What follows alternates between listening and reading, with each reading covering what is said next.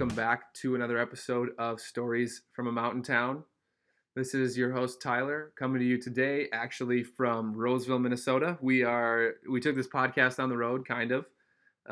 Today with me I have my best and oldest friend, Alex Marold. Alex, welcome to the podcast. Thanks for having me.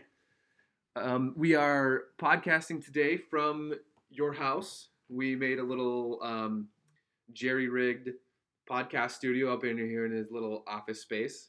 But I knew in the time that I came back here to Minnesota for a wedding that I had to get you on. And you'll probably come on many times, but I knew we had to get you on here in the early stages of the podcast. Yeah, no, I'm super excited about it. I mean, I've been listening, and all the other ones have sounded great, so I'm excited to be on it myself. Yeah, awesome. So tell the listeners what you have brought us to drink today. Yeah, so I have two different batches of homemade moonshine. We have what was kind of supposed to be strawberry rhubarb, but I realized that it's not rhubarb season here in Minnesota, so it kind of just ended up being strawberry. And then I have just classic apple pie moonshine. So we got both of these to try out. Wonderful. Let's pour ourselves a glass. All right. And it just turned 4 o'clock, so we are good to drink this. Is this enough or too much? Or? That's good. That's perfect. Okay. The one you poured me the other day was like really tiny. I was like, oh crap. Super little one. Is this gonna get to me? I gave you a test. You guys were driving. I was like, Yeah. Awesome. So cheers, man. Cheers.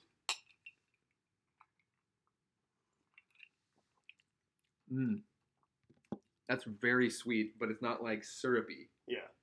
Doesn't taste like I'm drinking like strawberry maple syrup. Yeah, that was our first time doing that one. We've done apple pie. We kind of have nailed. We've done that in the past, and that's usually really, really solid. Mm-hmm. We haven't done strawberry before though, and that was kind of, like I said, I tried to be strawberry rhubarb, but we pretty much just ended up putting like strawberry juice, strawberry lemonade, and then mixed berry. We just kind of threw it all together. Uh-huh. Ended up being pretty sweet, but not bad for a first try at it. Yeah, definitely. So you tell the listeners like what made you want to get into like doing this little moonshine things, these little moonshine concoctions. Yeah, well, I mean, my dad and my uncle will both do it, and I mean, when I say moonshining, I'm not actually making the alcohol. I mean, it's just pretty much just Everclear. We're not out in the woods. It's pretty much just Everclear, and then we just more or less are adding juice and boiling it down and adding in some things of our own. But yeah, we've always had it at like family holidays, things like that. They always have apple pie moonshine, and my dad's tried a couple other ones, cherry and blueberry, and they're always phenomenal, and they're awesome just to have a little tiny glass of, and it just kind of good to sip on. So yeah, I've always liked it and like playing around with different flavors of it. So it's kind of fun to get into it myself. Yeah, it probably scratches your little tinker itch that you have that I've talked about on here about your golfing, but like you get to like you can tinker with flavors and mess around with them to get like the exact one you need. Yeah. Well, that's exactly it. I mean, like this one that we made, the strawberry one, I made it with my buddy Josh. Actually helped me out with it, but. I told him, I was like, I'm almost glad we didn't knock it out of the park the first time because now we get to play around and maybe we want to throw in more lemon juice, cut out sugar, do different things with it. So yeah, it kind of plays into my tinkering fascination. Yeah. Awesome. So you came out to Jackson in the end of June, right? Yeah. Yeah. And that was a ton of fun. And that was your first time really going to mountains. I mean, you said you drove through like the Smoky Mountains when you went to Florida. Yep. And we went to school in Duluth, so like those are kind of mountains. Up the North Shore, it's kind of mountains. Kind of sort of pseudo mountains, yeah. Yeah. So what was like your first thought when you first saw like how big the Tetons are, and like this isn't Denver where you're just kind of on the edge of them. You're like in them, and our house is on one. Yeah. So I'm actually gonna take it a step back really quick. So when obviously you moved out there, and I knew I was going to come visit you at some point, you and Tay. But, when Nicole and I were kind of planning to come out there, so Nicole is my girlfriend, we were planning a trip to come out and see you, and I was kind of like, I don't know, Jackson's not, from what I understand, I don't know if it's necessarily like my scene, I'd like to be laid up on a beach somewhere for vacation, if we're going to spend the money to do it and make the time and effort.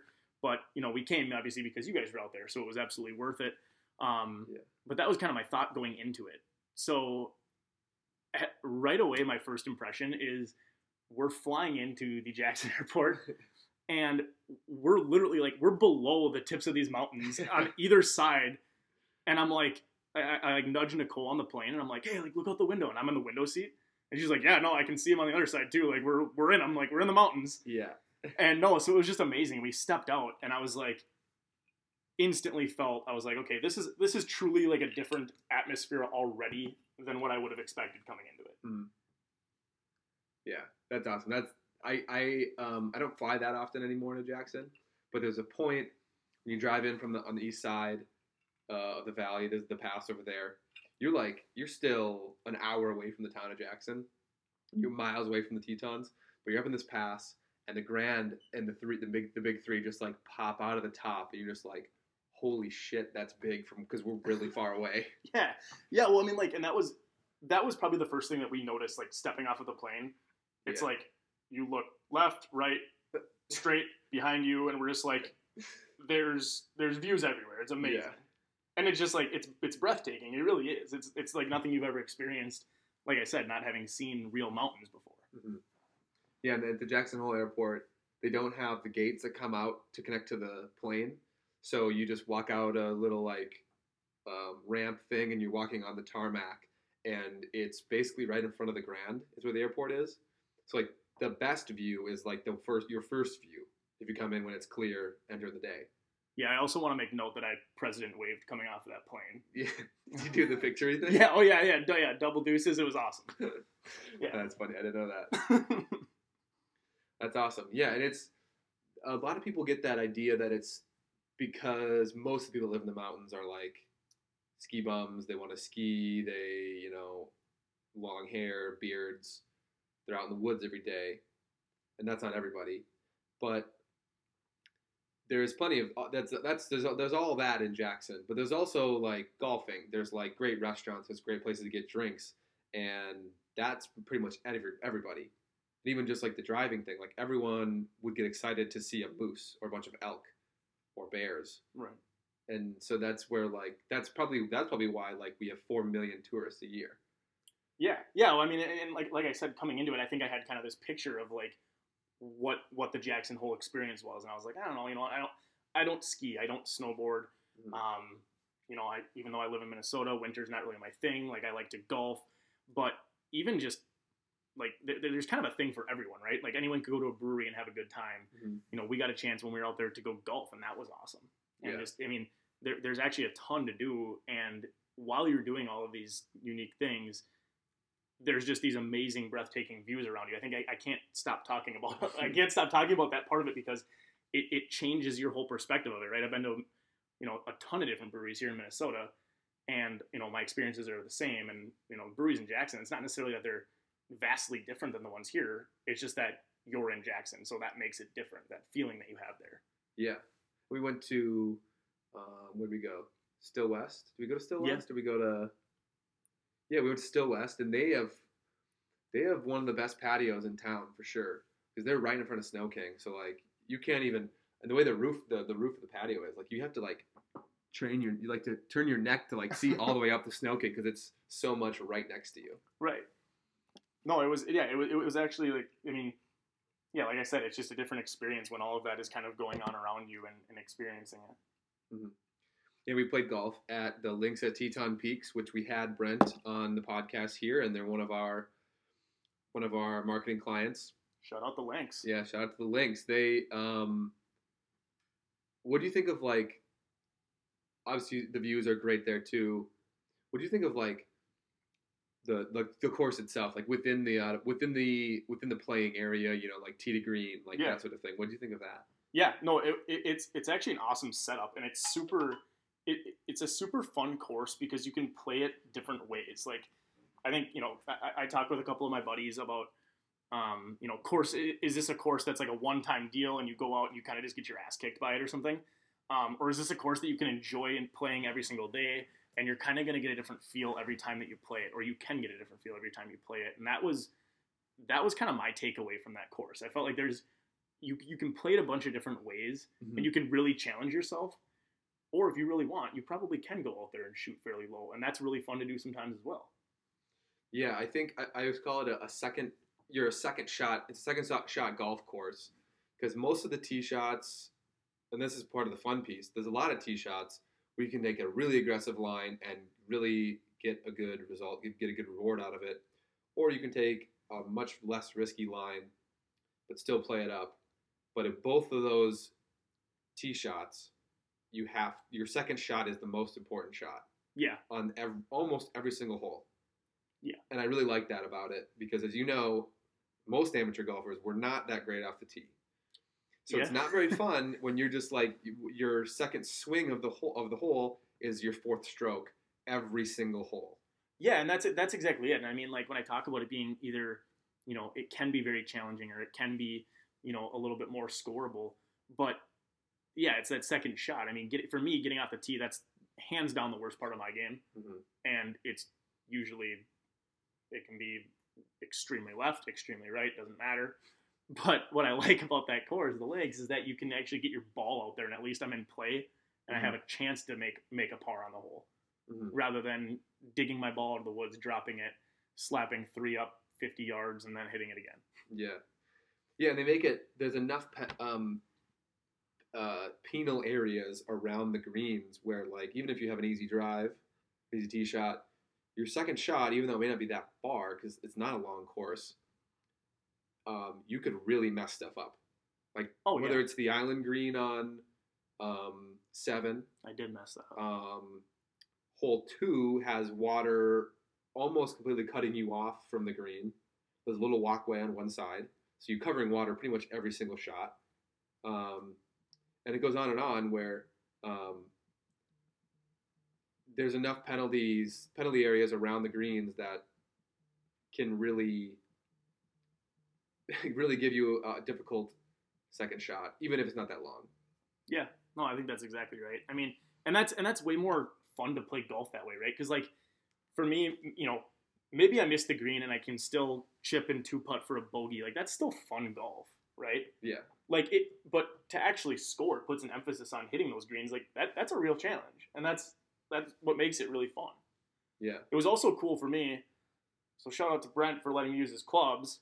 Yeah. But it was super cool. It was my first time playing a serious, or like a real round where we're keeping score and everything, obviously, using blades.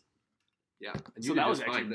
All your bad shots were not because you had blades. No, not at all. But it was super cool. I mean, that just kind of added to my experience on it. It was another unique aspect of playing out there. Yeah. And Brent is such a big piece of the success of the course because he's there every single day in a good mood, happy to see you. He loves golf, and that's super. You learn that very, very quickly. In more than loving golf, he loves passing that along to other people, whether it's teaching golf or just like enriching the experience that you have at the golf course that day. Yeah, I think it shows by like the people who are at the course and just kind of the all around vibe of the course, right? I mean, that kind of starts with him. Mm-hmm. He kind of is the one who sets that tone of what it's going to be like day to day. And I think it's because of his attitude that course is the way it is. And it's probably one of the most unique. I mean, they let dogs on the course. Yeah. So like, I mean, I've obviously never experienced that, but just to give you an idea of kind of what the vibe of the course is, that's super unique. And it's a really cool aspect of it. And not only do they allow dogs on the course, everyone else on the course is cool with dogs being on the course. Yeah. I've said this a couple times before. I'm never worried about my dogs going up to other golfers because they have dogs most likely, or they're just cool with it because it's just a known thing. Yeah, they get it. And this is separate from like their skill. There's like not very people that are like the people that are out there are not like serious golfers. They're very good, but they're not like stuffy and serious. Right. Like most days I'm the most serious one out there just because I'm wearing golf clothes. Because I'm keeping score. Yeah, but I mean, but that's like that's kind of the best part of it, right? Because like you can go out there and you can be as serious as you want, and you can also go out there and probably play barefoot, drink beers, and have an awesome time with your dogs. Like, yeah, exactly. Yeah, and I don't know why more courses that are like they don't want to be the best course in their area don't do the dog thing because it's an insurance policy that the course has. Right. And I don't know if I can even be saying this, so this might be edited out. Brent, let me know. It's an insurance policy that the course has that allows them to not be liable if a dog like bites someone. Yeah, and it's not like a crazy idea. They could just whatever insurance company other courses use, just say let's make this kind of policy, and then we'll pay whatever, and it'll financially be worth it because there's probably a lot of people that think like me and like, I have an afternoon of I could play or a Saturday I could play. I could either play golf or take my dogs out somewhere, and it's hard to make that decision. Where the links, you don't have to make that decision. It can be both Right. because it's walking. I walk a lot, but if you take a cart, like that's 4 hours your dog's just running around constantly. Like that's a lot of miles on dogs, and they're just that's as good as any walk you could bring them on. That was one thing too. I mean, Bridger and Matt just loved it. You could tell. I mean, they just zip around, and it was just awesome for them. Yeah, they just get to be dogs out there because they don't understand that the effort put into keeping the grass green and short and smooth. They just think this is one giant field and Dad's just walking around with a backpack on. Right? Yeah. No. You know? I mean, yeah, but that's an interesting point that you brought up too, though, because I mean, in Minnesota, right? What are your differentiators of course? I mean, you have nicer courses, you have price point, price point, right? Mm-hmm. Which kind of indicates nicer course or not. You have length of course, things like that. But for the most part, in Minnesota, you're gonna get a course that is pine tree lined. It's gonna be maybe a little wrinkle here or there. Pretty, might be on a lake. Maybe that's a differentiator. But for the most part, you're kind of getting the same style of golf. Certainly around the Twin Cities. Around the Twin Cities, right? But like, how has one course not just said, we're going to pop dogs out here and say that's fine? Mm-hmm. There, now you have a differentiator. Like, how has that not happened? Like, people love dogs. Yeah, especially, Minnesotans as this specific crowd. Like, we all, I mean, I don't know what the percentage is, but so many Minnesotans are hunters with hunting dogs. We just all the suburban areas, we all have labs and stuff like that. And right. Or like the cabin courses. Like, there's so many courses around the cabins, and there's not a differentiator. It's mostly just like what's closest to your cabin. Yep. Or like if you are a serious golfer, like what do you like about the setup? Right. But if you could take all that and place it at even, and then just you add that they allow dogs, they would make a killing. Yeah, I mean it seems, and I'm sure there probably is like more to it that we're not even considering, but it feels like such a no-brainer. I'm surprised at a minimum that no one's even tried it. Like we've never heard of it before. Yeah. Right. Maybe it fails and that's fine, but like somebody out there listening to this, please give that a shot because dogs should be on golf courses. Yeah. This is a big thing. Do you listen to Eric Anders Lang's podcast? I've listened to a couple of them, yeah. Yeah, so for the listeners, he's kind of a golf content creator, golf personality, if you will. He will go out to these, whether it's a certain country or just a group of courses, and they'll have him do kind of like a travel vlog, scenic drone commentary kind of video showing how cool the course is, why you should go there. But it's never about the score. I've never even heard him say his score on a course. It's never about like how good he did. It's just about like always having fun out there because you can even if you're not playing as well, you can have fun. And then his big thing is like, why aren't more courses having dogs out? Because it's just a big giant green space. Right. And he's been in Scotland plenty of times, and all their courses allow dogs. In addition to just like the golfers, like it's more of just like a park. It's like a city park that there's golfers on. Right. You're just playing. So someone could just be walking their dog through the course, and that's just okay because it's a big green space. Right. And so I really like how he says about that because he speaks well about it, and I totally agree with that. All golf courses. I mean, if you're private, then you get to pick that because you're private. Yeah, it's a different deal. But the public courses, like, if you're trying to run a business as a public golf course, that's a differentiator that you're just forgetting about. Right. Because of the idea that, for some reason, that this green space is different than other green spaces that we can't have dogs. Yeah. Like, what are you worried about? A little dog urine? Like, other animals are defecating on your course, and it's not damaged. Right. And, I mean, picking up dog poop, like, that's something that the Lynx hammers on. Like, they give you bags so that we make sure it's clear and everything. But, like... I think that's pretty reasonable, right? Like, as a dog owner, like, you're trained. Like, you can't we've been doing that. Crap everywhere when you take it for a walk. Like, yeah, we've been cleaning up shit for the whole life of our dog. So it's not like it's a new thing for us. Right. I like that bit about Eric Anders Lang, though, when, like, just his whole kind of demeanor, and it kind of ties into, part of it is dogs on the course, but that was a part that made me, I really enjoy golf, and since baseball's been done for me, that was kind of my next thing that I picked up, and I'm naturally very competitive, but he talks a lot about just kind of enjoying it for what it is, Yeah. And like at the end of the day, if I shoot pretty low to mid 80s pretty consistently. Yeah. But like at the end of the day, if I shoot an 81 or 86, like that should not matter to me. You're still coming back here. Nobody. You're still going to work tomorrow. Yeah, like nobody gives a shit or not. Right? Yeah. Like no one's like, oh, like now I think higher of Al because he shot an 81. I'll say, hey, great job, you shot a 78. Right. Yeah. I mean, and like that. Maybe we'll get an extra beer. Hey, that's a good day. Yeah. We can also do that if I shoot a 91 though. Yeah, for the same amount of beer, but for a different reason. Yeah. But he kind of has that concept of just enjoying it and taking it in for what it is and not getting so wrapped up in the competitive aspect of it when you're not playing competitively, which, far more often than not, that's what we're doing, right? Yeah, for sure.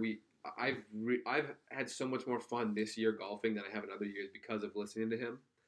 Because I'm, like you said, I'm competitive too, but I don't take the time to go to the range and like practice. Like I've never had a lesson ever. I've just like kind of been watching. I like sometimes watch YouTube videos, and now knowing Brent, he's giving me some tips, and I kind of do little swings when I'm bored at home. But I didn't go to I went to the range twice this year, and they were both just before a round I played. Right. Once at Teton Reserve, once at the sporting club with you. You hit like 30 balls. Like it's not. Yeah, it's a warm up. It's not like I'm getting like drills set up. Yeah. So I just I knew I didn't need to. I didn't want to put the work in because I want to do other things in my life, and that's fine. But I also enjoy it. So it's just like training your brain to just have a good time regardless. And I ended up playing better.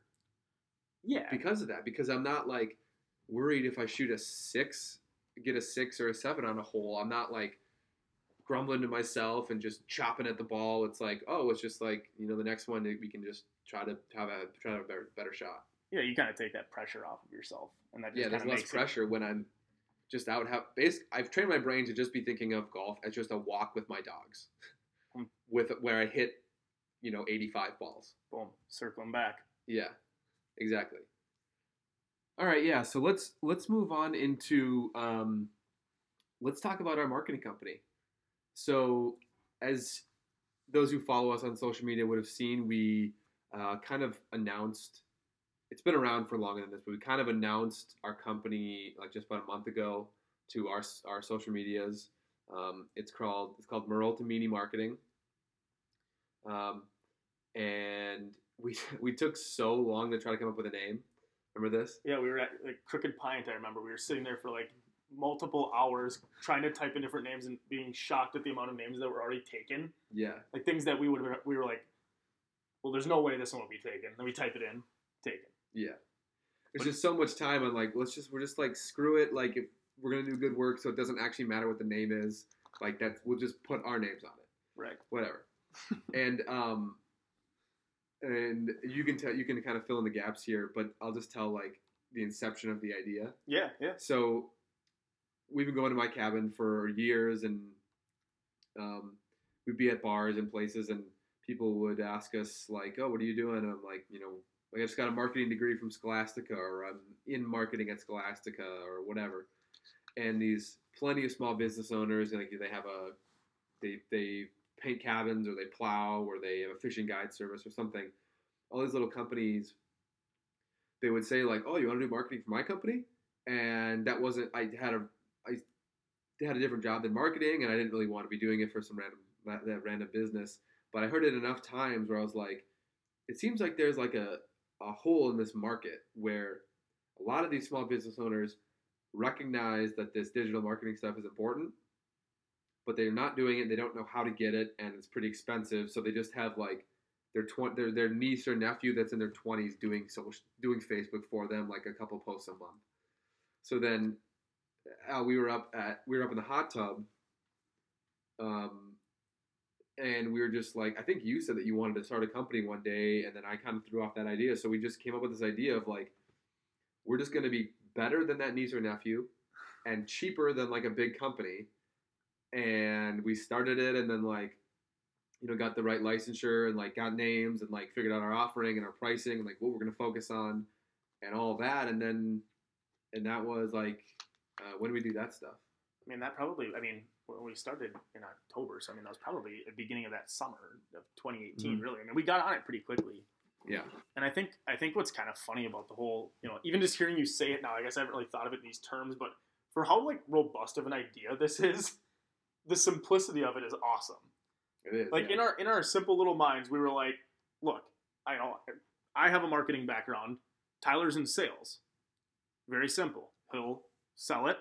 He'll teach me to sell it. I'll market it. I'll teach him to market. And that was basically like the premise of why we started this thing, and obviously built based on the need.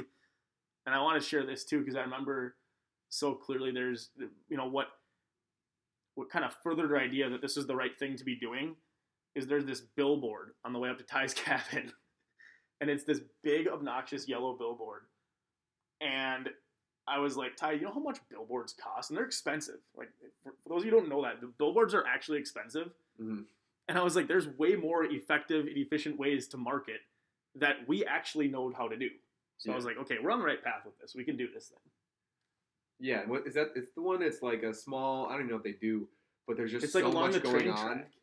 It's along, yeah. Right. They just have like it's like small font, a ton, like weird font, a ton of writing, and then like no phone number, no call to action. It's just like let's just throw up on a billboard and get it out there. Yeah, I mean, how many times have we driven to your cabin? Thousands. I have no idea what business is paying for that billboard, and it's been there forever. And they're trying to get you. They would love you to call them and buy something. Yeah, I should be the one to call them. I drive by it all the time. If they're gonna hit someone, it should probably be me. Yeah. That's a good point. There's so many like they don't understand like how cheap and how much more effective digital marketing is right now than even radio, newspaper, billboard, and TV. Because all those, we listen to Gary Vee all the time, but all those, and he talks about this, all the traditional platforms, the price is really, really high because the biggest companies in the world have been doing them for a long time. So their big budgets, their ability to pay big money pulls up the cost that that someone who owns the billboard can offer. Right. And the person who is going to put you on TV or put you on radio, because Budweiser can buy an ad in that space too, so you compete with Budweiser for the spend. Right. Yeah. And I mean, if you look at like a Super Bowl ad, right? I mean, it's all the beer companies. It's Doritos. There's Mountain Dew. Yeah. And then they can spend $1 million. Right. On a 30-second ad. But mom and pop shoe shop can't. Yeah. Yeah. But you can get. I mean, you can't get Super Bowl reach, but if you do a good job on Facebook, you can reach. You can get. What do we get at props? We get like 3,000 to 5,000 people reached per post. Yeah, consistently. For them, and it's more direct because they chose to follow. So it's not like, what's the who's the guy that yells in the infomercials? Billy Mays. Billy Mays. But like, hey, buy our thing. Right. It's not that. Like they chose to follow you, so they're like at least a little bit wanting to see what you have there. Yeah, I mean it's much more in market. I mean, it's if you talk about like bang for your buck, which is kind of what small businesses are all about. I think there is a slight shift that is happening now in the mindset. I think we see it with some of our clients where they're starting to get it. They're like, okay, we know that digital marketing as a whole is important. We get that.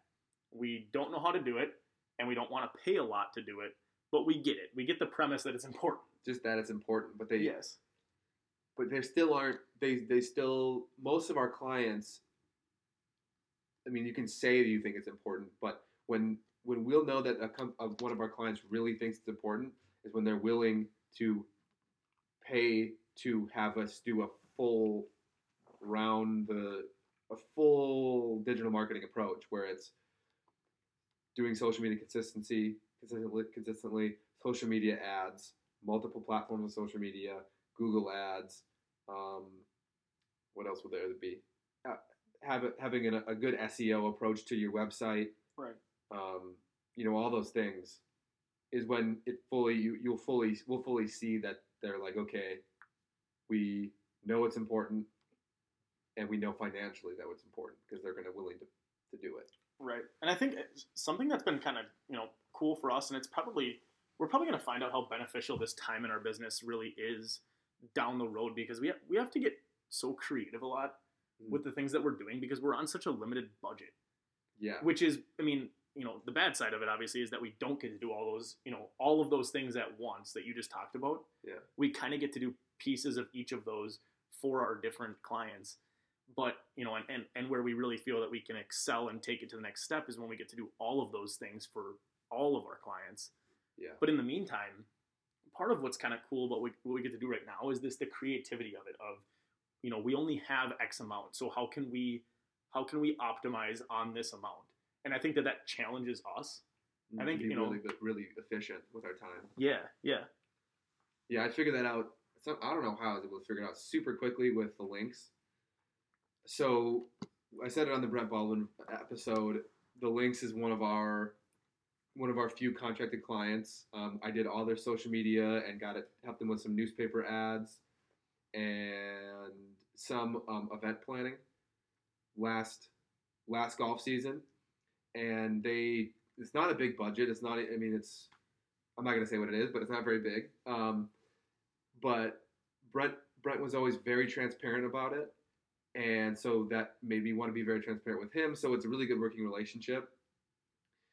And so most of what I did is content gathering and content editing. And I figured out, like, how can I be the most efficient at getting usable content? And that was a big step in helping them out. Because that takes a lot of time in gathering and editing content and producing content. And time is money for us. And so, yeah. I think it's kind of a crazy part about it too, is that, you may only see, we'll call it 3 to 5 posts a week or something like that for one of our clients.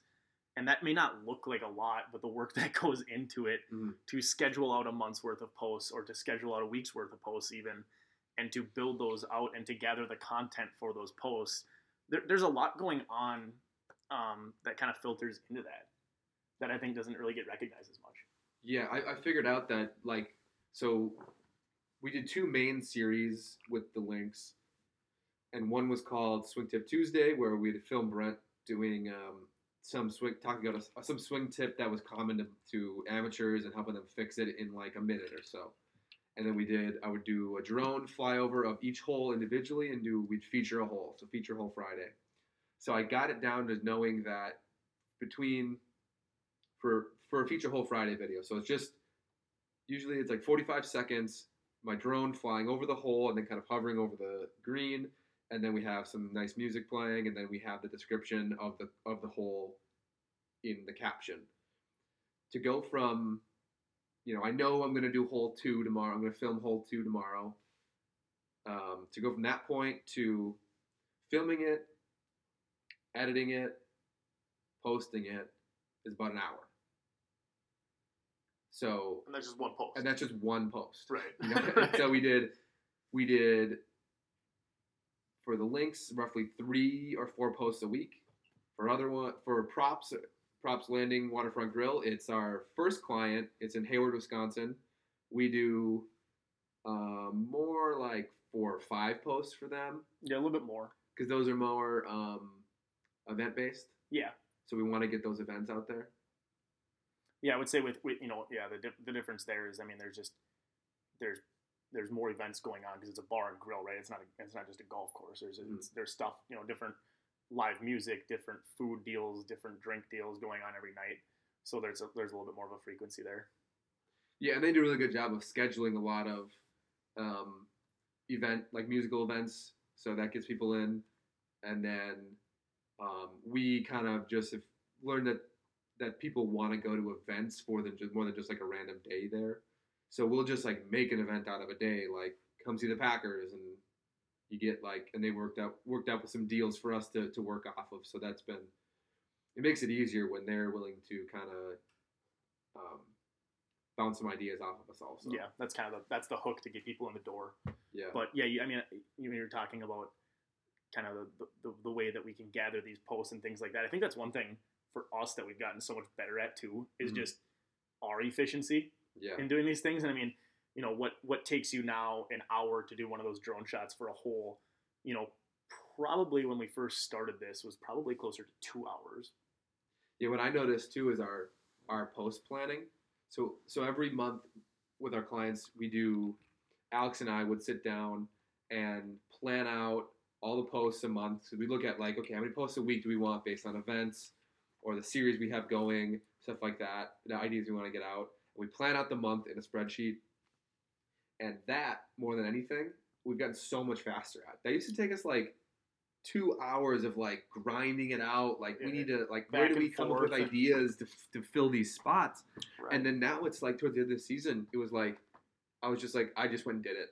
Right. I just went and did Props' October planning because it was like, we know what we want to do. We know the events.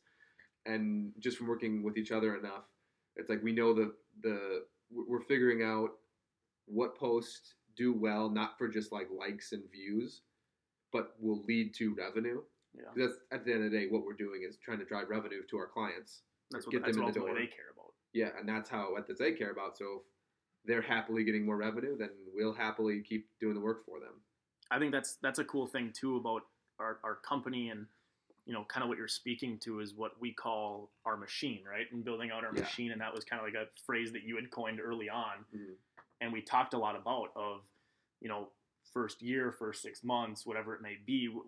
What we're working to do as a company is we need to build out our machine, and what we mean by that kind of was just basically our process of how we do things and nailing that down. And we knew that once we have that built, we think we're pretty damn close now. Pretty good on social media there. Yeah. In that aspect for sure. But as far as like just building out that machine, and then once we do that, that creates so much more bandwidth for us, because now clients become, and obviously different clients are going to present different challenges, but once we have that machine in place, it becomes so much more plug and play, and we get to do so much more. We have our head above water and can kind of look around a little bit with clients a little bit more than on the technical side of things. And I think that's kind of probably our next step. One of them. Yeah. And I like that we built a framework, and because now, if we were to like hire someone, we don't need to just like throw them to the wolves and say, go do a social media plan for this client. It's like, okay, here are the themes that we focus on with this client and why we do that. And we built, and then it's like, okay, go build out a week first of a plan based on these events.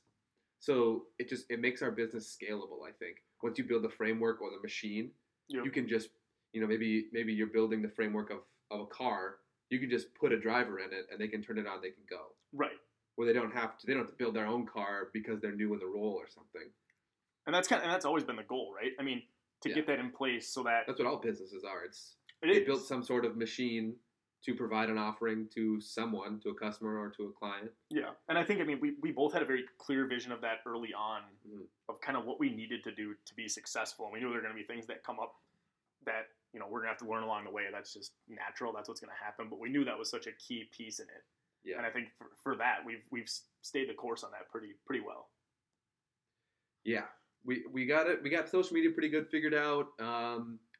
Client acquisition is something that we're still trying to figure out every single day, because we're really hungry. We really want to be doing this stuff. We really enjoy doing this stuff. So it's just convincing someone to let us do it for them. Well, that's such an interesting dynamic in itself, right? Is prospecting for us, with you being in Jackson and me being in Minnesota. Yeah. And even just the way that those two places work. I'm located in the Twin Cities, Minnesota, and you're in Jackson Hole, Wyoming. The business world in Jackson and the way that small businesses work there are slightly different than what it's like here, right? Mm-hmm. Maybe I'd probably be willing to say a little bit more receptive in Jackson. Yeah, there's a lot more like mom and pop shops in Jackson. Yeah. And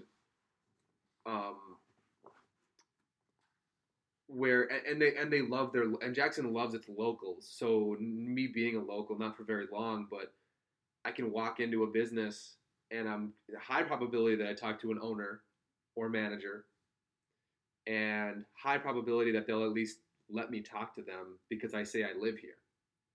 And if it's like in the town of Jackson, I say, yeah, I just live right up there.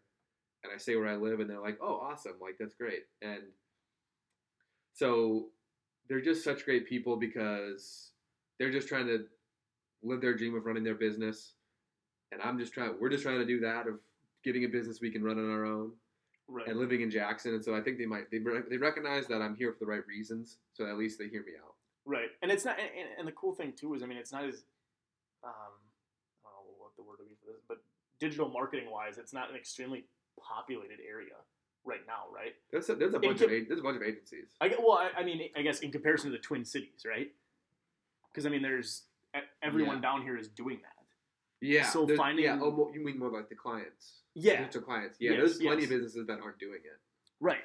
So I mean, yeah, and as far that's probably a difference. I mean, it's just more, I guess, commonplace down here to be utilizing that platform. I think there's more gray area or white space up there. Attainable, gettable white space, yeah. Right. There's a lot of really cool agencies in Jackson though. Yeah.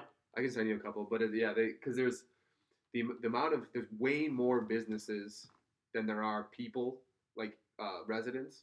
Isn't that weird? So there's just a ton of businesses, and they're all focused on getting the tourism. So it's not like it's a little bit different beast. So it's like they're just trying to get people that are here for 1 week a year. Right. Or in Jackson for 1 week a year. Yeah, the touristy aspect of it too. Yeah, and then like the content gathering stuff that I'm a part of, there's a lot of people that do that. Like that's pretty populated. Right. Because there's a lot of like, someone will just live in Jackson for a season and they want to make a ski movie for the season, or they film for TGR, or they're just wildlife photographer. There's a lot of just content gathering type people that live in Jackson. Yeah, and the fact that we're able to do kind of all of it in full service is a nice aspect too. Yeah, it works out nicely that what I want to do and my skills are completely different than what you want to do and your skills and your experience. That's an awesome point too. We should talk on that dynamic a little bit, because I think that we have a pretty unique yin and yang, and it's funny because Nicole just brought this up to me the other night. Because she was like, how do you go into business with like your best friend, and like you guys don't really butt heads. Like it seems like you get along well and you handle it fine. Do you ever like? She was like, do you worry that you guys are gonna get to like a butting heads point? Mm-hmm. And I was like, I just don't think so. And that's probably, I credited you with that because you are so much more calm. Like you have like the calmness and kind of the level-headedness, and I have a little bit more of that kind of a fieriness, I guess, to me. And I think that they complement each other at many times. Yeah, there's been a ton of times just dealing with things in the business where you're just like, you're talking really fast and you're really fired up about something, and I'm just like, he works himself up, and I'm just like, let's just bring it down. Let's remember what we're trying to do here. Let's just, when we face the client, it needs to be calmer than that, or whatever. And then there's other times when I'm just like, it's whatever, and you're just like, no, this is important. Right. And so it works out both ways, and we just know each other for so long that we know that any sort of like kind of getting on each other is not in a disrespectful way. Right. Well, we both want the same thing, and we know that that's what we're working towards. It's never, it's really easy for us to separate our business conversations from our buddy conversations. I mean, there's definitely overlap for sure. Yeah. But but if we're getting on each other about something, it's never a personal thing. I'm never actually upset with you about it. Yeah. Right? It's only if I'm getting on you, it's because I think something needs to change to get to our goal that we have talked about and we know is the same thing. Yeah. And you do the same for me. Yeah. And I mean, and then there's that level of respect there too. I mean, which is why we started this in the first place, is we both thought we're very capable of doing it. I mean, if we wouldn't be doing what we're doing if we didn't have that level of respect in place to begin with. Yeah. And trust too, to be like, definitely that, to like fully know that your head's in the right place and you'll do the right thing.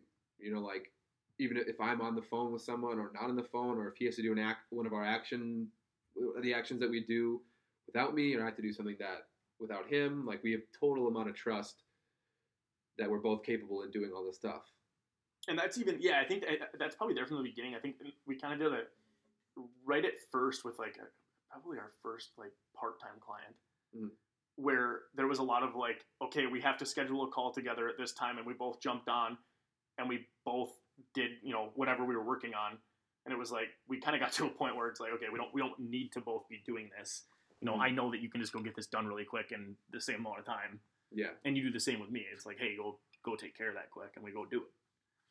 Yeah. Even though, I do like, if we lived in the same area, I really enjoyed the times where we would just get together and just jam out a bunch of work. Right. Whether it's doing different things or a similar thing, collaborating on something. Like we built social media plans together. Where like you're doing week 2 and 3, and I'm doing week 1 and 4, and we're just putting posts in and like saying, what about this idea? Like I'm doing this idea, so don't put that in your week. So like I maybe just from working remotely for so long, like I don't get that collaborative like kind of doing work time anymore. Right. Like Bridger is my collaborator. He's a good security guard for us, though. He is not, because he'll see a snowball fall off the roof and he wants to go get that. He's the smartest big dummy I've ever met. Yeah, at the same moment. In one moment he's just like, you're like, oh my god, this dog is intelligent, and the next moment this dog is like, he's the dumbest dog ever. Dude, I remember when you first got Bridger. This is funny. So Tyler and I lived together when we were right out of college together. We lived in a house in St. Paul, and I didn't grow up with dogs. I was always like, fine with dogs, but I didn't, wasn't maybe the most comfortable just because I was never around them a ton. So Tyler tells me, he's like, yeah, I'm getting a dog. This is happening. And I was like, all right, well, we're renting this house. So but I said that when we were planning to live together, because I knew like. No, you did say that. In my head though, I was kind of like, that's down the road. We'll worry about that later. Yeah. that was my mindset. And then it became reality. And not only were you getting a dog, you were getting Bridger. I was getting a wolf dog. Yeah, okay. That's what he meant. Jackson Hole, I don't know if we're cool with that. They're fine. But, yeah, so he tells me he's getting Bridger, and Bridger is flying in from Chattahoochee. Yeah. Way down yonder? Tallahassee Regional Airport, but the town that his breeder was in was Chattahoochee, which is not the same place as Alan Jackson. It's a river that comes out of Georgia and comes through this town. And Alan Jackson lived in Georgia somewhere on that river. Oh, damn. Okay. But, I mean, Bridger probably went down yonder on the Chattahoochee plenty of times in his young puppy months before I got to him or got him. But that whole thing was so funny too because I remember I was like, all right, I'm not like the most comfortable around dogs, and now I'm getting, thrown into it with a wolf dog, right? And I think in my head I had worked it up to be so much more than it ended up being, where I was like, this little guy is gonna terrorize everything. He's gonna be aggressive. He's gonna be this and that. But pretty much from day one, when you got Bridger, I was like, okay, this is actually awesome. And I think to your credit, you did a really good job training Bridger, and you also like kind of told me what was going on along the way. Mm-hmm. And I don't know if that was just like you talking through it, if you're like, hey, dude, just cool it, like it's gonna be fine. Well, I put so much research into getting Bridger, like 6 books. I researched for a full year before getting him. Like I started wolf dog research our senior year of college in the fall. And Dave Anstead, it was in your class. I didn't need to pay attention that much in those classes. I still got A's.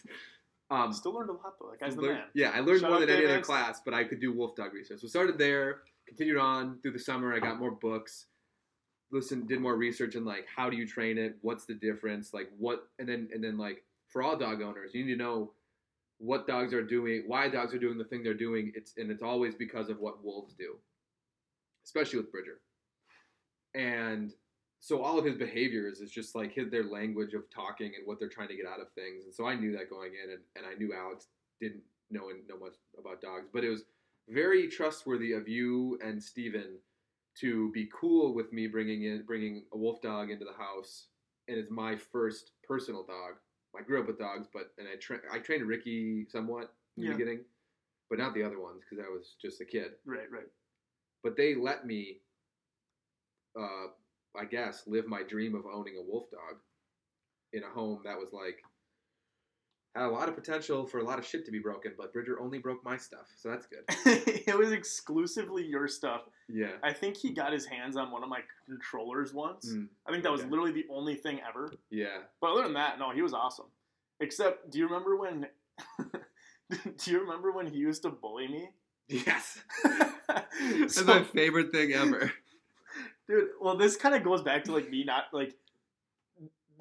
totally being, and I love dogs now. Bridger totally changed how I act around dogs entirely. But Try not to bump the table. Oh, my bad. But at first, I remember, like, you know, I would kind of be like, okay, this is cool, and I'd kind of, like, you know, hesitantly put my hand out and stuff, and I'd be petting them. But we used to sit on this couch, and Bridger would always pop up on the couch next to us, which was totally fine. But I would sit in the spot that Bridger wanted to sit in. And he would just bite at, like, my love handles. And, like, not hard. It didn't even, like, hurt. It was just, like... But it's like, little puppy needle teeth always hurt. Oh, my God, dude. And you would get up to, like, pee or something, and then he would steal your spot and wouldn't let you get back in. Yeah, so he more or less, like, would bully me, and I'd have to move spots on the couch. Yeah. So Bridger was the prince of our house for a long time. Yeah, and I figured that was dogs and wolves and Bridger work in like the alpha hierarchy, where obviously I was alpha on the top, and it's only for their gender too, so it's only within males. So we had 3 guys and then Bridger in the house that lived there. So I was on top as alpha because I did everything for him, and then we lived with Stephen Piet, and he grew up around dogs, so he knew how to act and how to, like, you can be physical with them and tell them that you're the boss. So he was number 2. And then Alex was last because he didn't know how to do that. It went Bridger and then me, if we're being so totally honest. Bridger was 3 and Alex probably 4, if we're being totally honest about this situation. Well, I don't know about that because he knows you're a human. But I took that as him trying to jump you in that ladder. He was trying. If he didn't, he was trying to because he saw you as definitely, like, you're not alpha dad. Steven pushes me around. I can get you. I can jump you. There was no glass ceiling. Yeah, that's what I took it as, because he didn't really do that stuff to me or Steven. And no, he absolutely didn't. But you also wouldn't have allowed it. I did. Like, I allowed this stuff to happen because I didn't know. I was like, I can't nudge him or anything. It's a dog. I can't do that. Yeah, where once he got big enough, like, you could be like, well, right. Now he's 100 pounds. Yeah. But with all that being said, now he's my good buddy. Yeah, and he loves you and he loves Steven. Like, for the longest time, whenever he'd see Steven, Bridger would pee. And he only does that for 2 people now. Steven, it's you and Cameron, my stepbrother. Nobody else.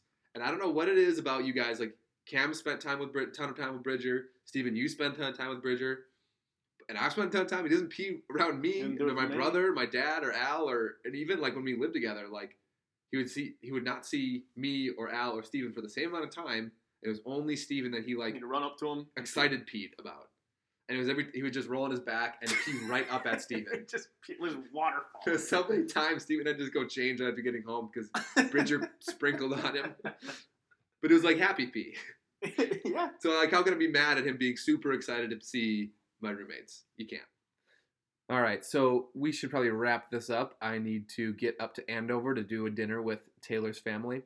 So you've listened to the episodes. You know what I'm going to ask. The question that I ask all of my guests.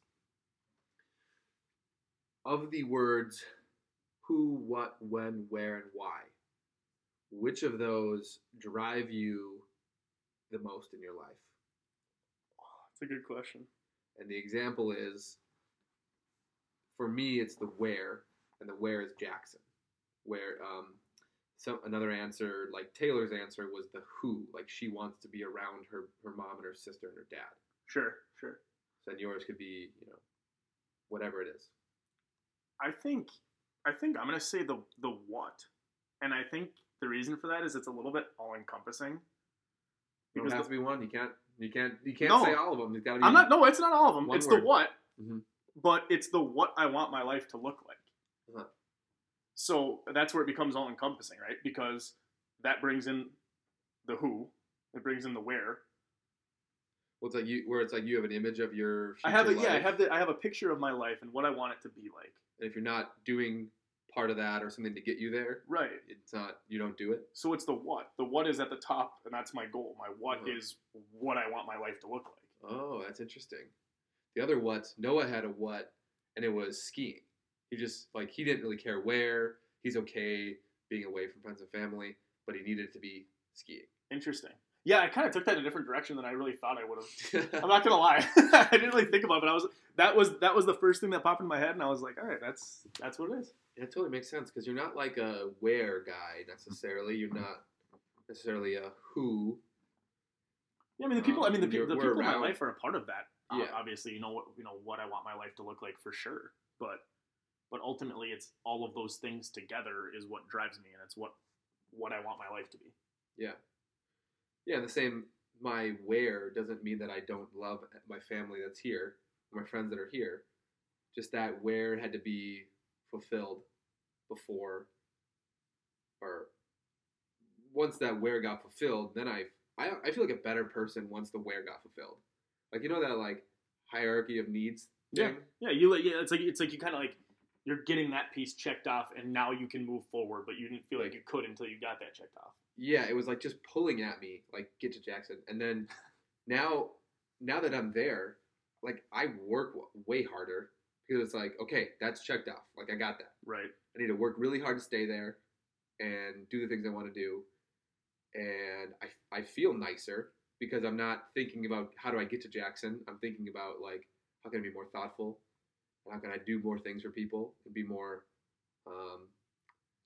I've been working on having a higher level of gratitude in my life, and just like thanking, like sending texts to random people and just saying like thank you for whatever part of my life you were a part of. It's a cool thing to do. I like that. Yeah, I sent I'm not going to show you the text, but I typed up this really long paragraph, just like thanking my dad for stuff, and it wasn't like thanks for the car, thanks for college. It was like mindset things, things that I hear him saying that to he's me every instilled day. in you. Yeah, and stuff that he's instilled in me. I thanked him for all that. I sent it to him, and he's told me he started bawling.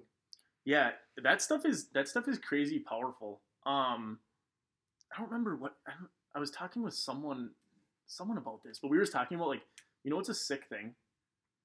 Is just like gassing up your buddies. Like cuz nobody like nobody does it, where like if I just texted you and I was just like, you know what, man, I think it's, I mean, I've told you this before, so this is a bad example, but if, you know, just out of the blue, I just texted you and I was like, you know what, man, what you're doing in Jackson is so cool, and I'm so proud of you for taking that on and just going for it and doing that. Mm-hmm.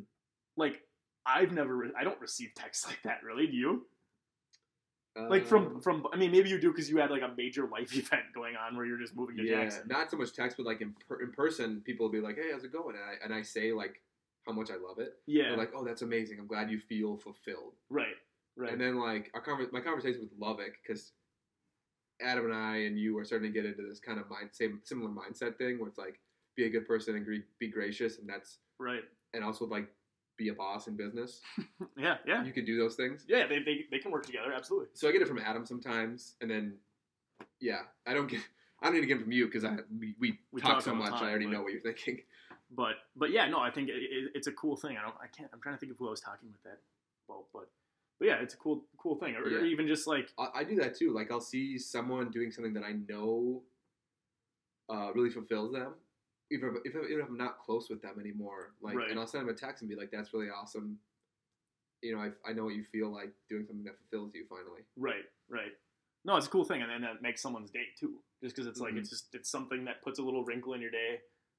Puts an extra pep in your step, or whatever you want to say. But, and then they pass it along. Exactly. It's like, I know it's so cliche to say like being happy and being positive like brightens people's day, but like they totally pass it along. If you're like feeling, if you're just neutral and then someone says something bad to you, or like you're in a bad mood because something happened, if someone turns around and says like, hey, I saw this come from your Facebook, like I'm really happy that you're doing something that fulfills you. Yeah. You totally like boost your energy, boost your spirit, and then you want to go do that to others. Yeah.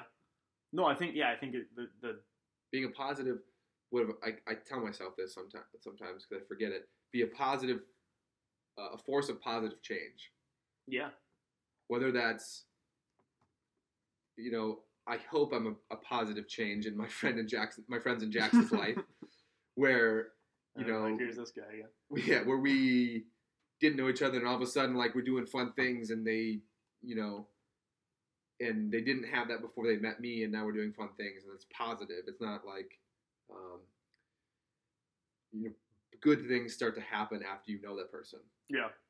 Yeah, I think, I mean, it kind of, it attracts people to you, and I think it also, this isn't even necessarily like a karma thing, but it's kind of the same premise, I guess, is I think that does what goes around comes around type thing, Mm-hmm.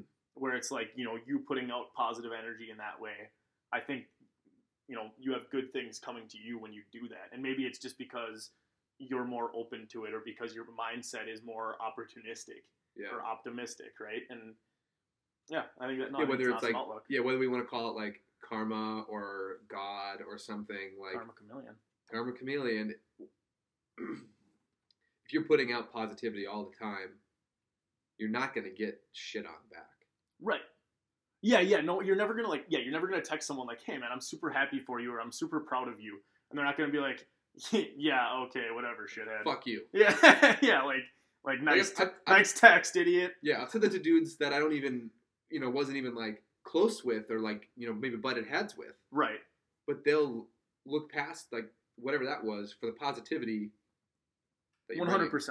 Yeah. Yes. Yeah. No, I think that's a super cool thing to be doing. Yeah.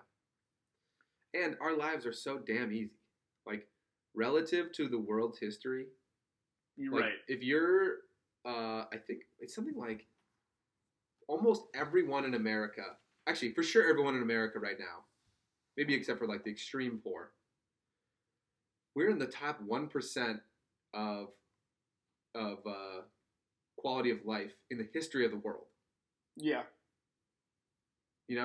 So to be a 26-year-old person in Minnesota has never been easier. And I'm not saying that I go through life in a breeze and things are just handed to me. I have to work, but I have the opportunity to work, and I have the opportunity to get things I want from working hard. And I'm not worried about starvation. I'm not worried about most diseases. Right. Like, stuff happens. Yeah, your overall well-being. Yeah. Is for the most part safe, right? We have a roof over our head that we know is not going to fall over. Yep. We're not going to get attacked by Indians. There's not a war going on in America. Yeah. And even most of the world, there's not real combat. It's just like some small zones. And so just like we get into, I think it's humans' brains that put a specific context and splay it out as the like the rule, the average of, or something, where we look at our context of our situations. No, not that, but like we look at our context of our situation. If you're having a tough week, right? Something happens in your family, or our jobs are really difficult and stressful. We look at that as just at what that is and how it makes us feel, and not looking at how much easier that is than every other human, mostly. Yeah, those little moments become so magnified. You're not looking. Yeah, it's kind of that head above water viewpoint. You're so narrow focused on what's going on that you're not taking a step back and being like, okay, all things considered, my rough day at work just isn't that bad. Yeah, it's just not that big of a deal. Especially being in business, like our worst days, we could lose the biggest deal we've ever lost. Right. But nobody died. Yeah. Nobody's gonna die if right. we lose our big deal. No one's gonna get physically hurt. Like, and this is how wild is that? Can you imagine? Like you call me up, and you're like, "Man, I'm so frustrated today. I lost this big deal," and I respond with the words, "At least Tay isn't dying from the flu." Yeah, like that happened. At least Tay doesn't have dysentery. Right. But like that's a very real thing. It's not for everybody, because like Taylor's had stuff like that happen in her job because she's in a labor and delivery nurse. So right, yeah, but some people have that happen, but they still polio have the easiest job as a nurse or a doctor than ever before. Right. They have the most at their disposal than they've ever had. Mm-hmm. She's not treating the plague. She doesn't. Like peeling frogs at people. Like the what would you call this? Like the rate that moms giving birth die at is tiny now. In comparison, we're like even in Civil War times and like Revolutionary times, it was very high. Yeah. And fetal losses, that's what babies dying, used to be very high.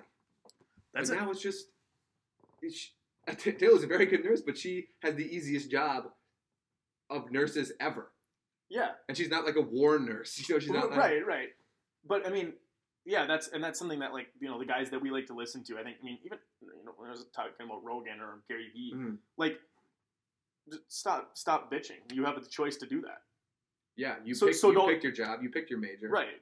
So, like, don't bitch. And Gary Vee says this one too a lot of nobody cares. You know what I mean? I think that's an awesome one that I've tried to, like, because it's so easy to put your burdens on other people. Like, if I call you and I, you know, start venting about this or about that, it's like, and people need to do that. That is an important thing. It happens. You know, that's why you have good friends, good family, good people that you can go to, and you need to just vent sometimes. I get it. But for the most part, nobody wants to hear that shit. Because, like, the good friends aren't the ones that say, "Oh, your manager's a bitch," or your good friends are the ones saying, you know, let me try to get you a job at my company. Let me try to let me think of a solution for that.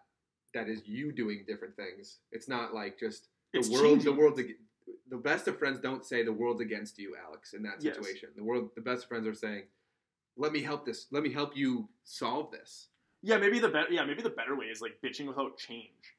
Yeah. You know what I mean? The same thing repeatedly, where it's like, you know, I had a bad day at work or something, and it's like, well, yeah, but you had a bad day yesterday. So at what point do you just not like your job, and, like, it's on you to find a new one? Yeah, I know. You know what I mean? Like, you're always saying this, like, do you not like your job? Well, no. Well, just, if you don't like your job, get a new job. Yeah. Like, Trump just added, or I shouldn't say Trump. I was going to say Trump added jobs, but he didn't really add jobs. Our economy is doing really well. So 630,000 jobs were added in the month of November. Did you know that? I actually did not know that number, but yeah. We're at a time when it's as easy as it's almost ever been to get a job. I mean, maybe outside of, like, building for World War II or something. I suppose. And lots of jobs. Like, right. Are you in marketing? Are you, you know, medical? It's growing because we have a lot of old people, or the boomers are getting old and needing a lot of care. Right. And people are having babies more often. Or if you want to be in, like, real estate, people are buying houses right now. Like, so whatever it is you want to do, like, there's a job somewhere out there. Yeah. Or it's like, there's one in the 630,000 that just got added that you could do. Yeah, kind of like the angel brother of stop bitching is, like, have you ever heard of Hunt the Good? No. Which is kind of goes back to what we were basically talking about earlier. It's kind of rehashing that, but, like, it's basically just looking for the good in everything. So, like, we'll stick with the job example of, like, okay, so you're bitching about your job, and it's like, awesome, that's a great opportunity to go find something you love. Or that's a great time to go start a marketing company. Yeah. You know what I mean? And it's kind of like twisting those, you know, turning bad things into good things or good opportunities, right? Yeah. But we all have the choice to do that. Yeah, it's not just bitching to bitch. It's like if you actually don't like what you're doing consistently, like, maybe bitch about it, but then, like, change something. Right. Yeah, do something. If you're just bitching because you want to be in a bad mood, like, you want to complain about stuff. Definition of insanity. And people do want to do that. They like, some people just like complaining about stuff. Yeah, I don't like those people. Yeah, I like talking about the good parts of this stuff. Yeah, I'm the good. Someone's like, "Oh, yeah, you like your job?" I'm like, "Well, you know, this is but I really love doing this stuff." Yeah, and again, that even is like, even that's putting positive energy into it. Because if you're just like, if you just start bagging on it, I don't like this, I don't like that, this sucks, this isn't great, and then now that person just like, Yeah, then it's like, I had to hear Tyler bitch about his job. Yeah, you kind of like bring down their attitude. Yeah, and it's not rolling around with rose-colored glasses, because it's different than that. It's being real that there are bad things that happen. You're just attacking it. But can you change? If you can change it, then change it. Yeah. If you can't change it, then what's the use in worrying about it? Because you can't change it. You know? I like that. Like, that's right. Except for taxes. We can always bitch about taxes. I'm going to just spit out my drink. Tyler, for those of you who don't know this is like an awesome thing, and I've like sneaky kind of incorporated it into my life as well. And Tyler will he'll pay in card, and he will tip in cash, and on his receipt, he will write taxation is theft. Like, almost anywhere he goes. It is. It doesn't Does it land as well in Wyoming because you don't have a state income tax? I think we're getting to the base of why you moved. That's part of it. I mean, it's like I get to move to a state that I can do all the activities I want to do, and I don't have a state income tax, and our government's pretty small but very efficient. Hey, you don't like something? Do something about it. I did something about it. Boom. I now live in a state where my Republican vote actually counts. Ah, there you go. And people, I don't think I've ever really said this out loud ever, but people see me like with American flag stuff or Reagan stuff, and they know that I'm, I voted for Trump or whatever, but I'm not really a Republican at my core. What I am is smaller government.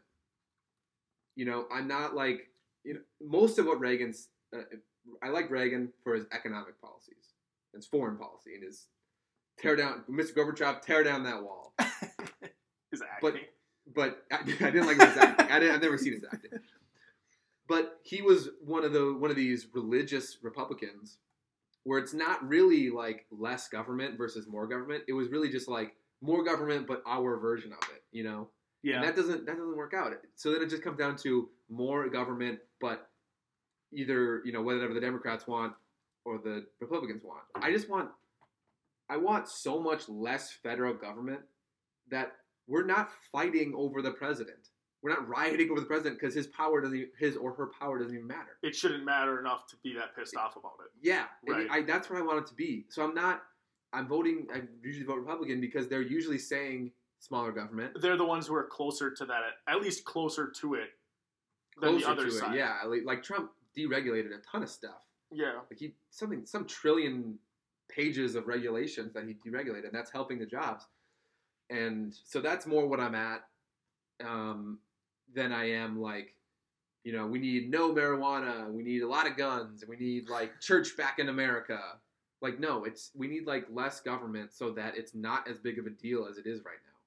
Because it's such a big deal. Like, you bump into someone random and it jumps to like, did you vote for Trump or not? You know what I think is cool? This just happened at the wedding. Did it? Yeah, I bumped into. Hopefully she listened to this because this would be kind of funny if she heard this. Just soaring. No, it's not really her fault. It's just the times. I bumped into Nick's cousin Sarah. Okay. Do you remember her from Scholastica? Yeah, I do actually. Yeah, so we hung out like with Nick and everybody at Scholastica plenty of times, and so we bumped into her at the wedding, and I was like, "Hey, how's it going?" Like I knew she lived in another country, but I didn't know where, and I was like asking her about that, and I was like, and she jumped right into like, "It's way better in another country," and I'm like, "Why? America's great." And she's like, "I'm not having this conversation because of your political beliefs," and I'm like, "You don't even know them though." But I didn't. That wasn't political. I just said America's great. Like, I love America, not because I love the government. I dislike most of the government. That's something. I like the people. That's something I don't like that our generation is doing. God, like, you're right. You can dislike some of the things that are going on, but like, if you don't like it now, then you've never liked it. There's things that were going on that were so much worse. Yeah. And in America and other countries as well, obviously, but like, I think that's a common thing, is to just throw a blanket over it and say, well, I don't like this. Because that orange guy's in the office. I don't like America right now. And yeah, exactly. And that's totally fine. If that's your opinion, that's fine. But my new thing that I've been doing, and I love that you brought this up when you said, what you actually value, small government, right? Yeah. And smaller, yeah. But I like asking people, what do you value? What are your values? Give me your top things. Because a lot of people, and this kind of even ties into bitching just a bitch. Because people like to just say, well, I don't, because if I'm saying this to like our generation as a whole, if Trump's Twitter is what you really value as like what really pisses you off the most about our country right now, that's insane. There are so many more important issues going on. It's not great. I'm not gonna like sit here and say it's awesome. Yeah, it's somebody voted for him. I'm not like he should be tweeting every day, but it's a good connection to the president that we've never had before. Yeah, and even at a minimum, whether you agree with it, whether you disagree with it, I might want someone to vet his tweets a little bit more. It's a streamline to his thoughts, which is at least something. It's a totally different thing that we've ever had in America. We've never had that. But I love coming back to like, that's fine. What do you value? Because you've clearly put thought into like, smaller government's what I believe in. This is why I liked Reagan. This is why I vote on this side, or this is why I have the opinions that I have. Yeah, And I think it's cool to challenge people on that. Like, okay, so that person hates America. What do you value then? What ultimately matters? Yeah. Because I think a lot of people go on social media and they just see like a bunch of stuff, and I'm not. They should just take that. Most people on both sides just take those 4 bullet points that each side has as their thing. Right. They may not like put conscious thought into like, do I care about that? I bet there's a lot of people who, if they actually dove into like policies and things like that, would find that they don't even care for either party. Maybe they're third party, or maybe they identify as a Democrat and they look at it and they're like, not quite. Yeah, or they identify as Republican. I want a couple of these things, but like I don't really care about the rest of them. Well, yeah, like what do you value? Like for me, one that I don't give a shit about. I literally, people try to talk about it and try to argue about it, and I literally just don't care enough to have an opinion, is like the legalization of weed. Like, it's just not one that I care for. I mean, I understand it. I get it. I've read on it. I get it. I still just don't care. And that's just my opinion. It's not your hill to die on, and it's not even really a good hill to die on. Like, yeah, but some people do. But I mean, but whatever it is, I mean, there's major topics, right? Like, I mean, death penalty and things like that. Like, take the leap to make an opinion and die on a hill. Then, other than a blanket statement of I don't like that. Yeah. The positive aspect of what do you like? What do you want? Yeah. I think it's a cool thing that I've started trying to do when people talk politics. What do you believe in? Because then you can at least have a conversation. Yeah, at least they have a reason. Say, I believe in, blank, and you're like, oh, that's pretty valid. That's not important to me as much, but I don't, I'd love for you to have that. Yeah. Whatever it is, I don't care about, like, it's done and gone now, so it's already a thing. Like, I just don't care about, like, gay marriage. Like, right. I love Taylor, and so, like, I don't care who marries who. Right. I'm not, like, religious, so there's confusion. And I haven't always been in that thought process. There's, like, religious stuff that had to be worked out. Right. With that situation.